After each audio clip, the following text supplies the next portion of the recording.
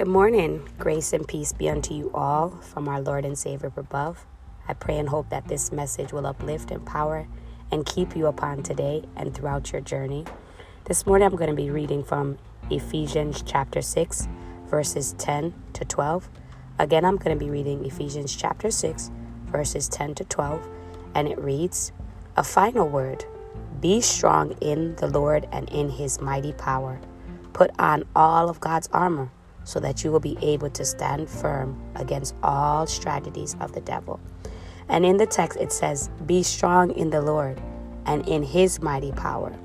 Put on God's armor, and that it will help us to stand firm against all, not just some, but all of the strategies of the devil. And we know that there are multiple strategies of the devil.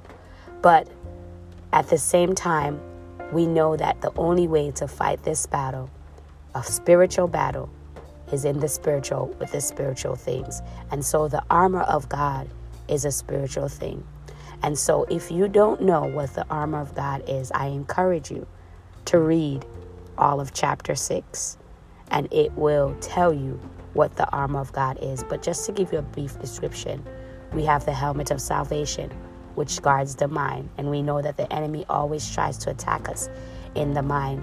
We have the breastplate of righteousness, which guards our heart, because we know at times the issues and cares and concerns of the world can enter into our hearts, and then it uplifts and it kinds of brings an unbalance in our Christian walk and journey. So it is required that we protect our heart. Then you have our loins girded up with the belt of truth. And we always need to know the truth of God, because the truth is what will keep us in alignment with the word of God and on the will and the path that God has for us. And then we have our feet shod up with the gospel in preparation of peace, because we all need peace, but not just peace in our mind, but peace in every area and aspect of our lives, so that we become whole. And then last but not least, the sword, which is the word. And the word is what we use to cast down everything that is carnal and come it against the knowledge of God. And the word of God, which is a sword, is two-edged, and it pierces going in and coming out. Praise be unto God. So this morning, that's just a brief description of the armor. But to get a full detail of the armor, I encourage you to read Ephesians chapter 6. It really starts at verses 10 on down. But chapter 6 is a good chapter to read as well. You know, especially with parents that have children in this day and time, it is a good chapter to read overall, not just for the armor, but it talks about how we can raise our children. But again, this morning, the emphasis is on the armor of God.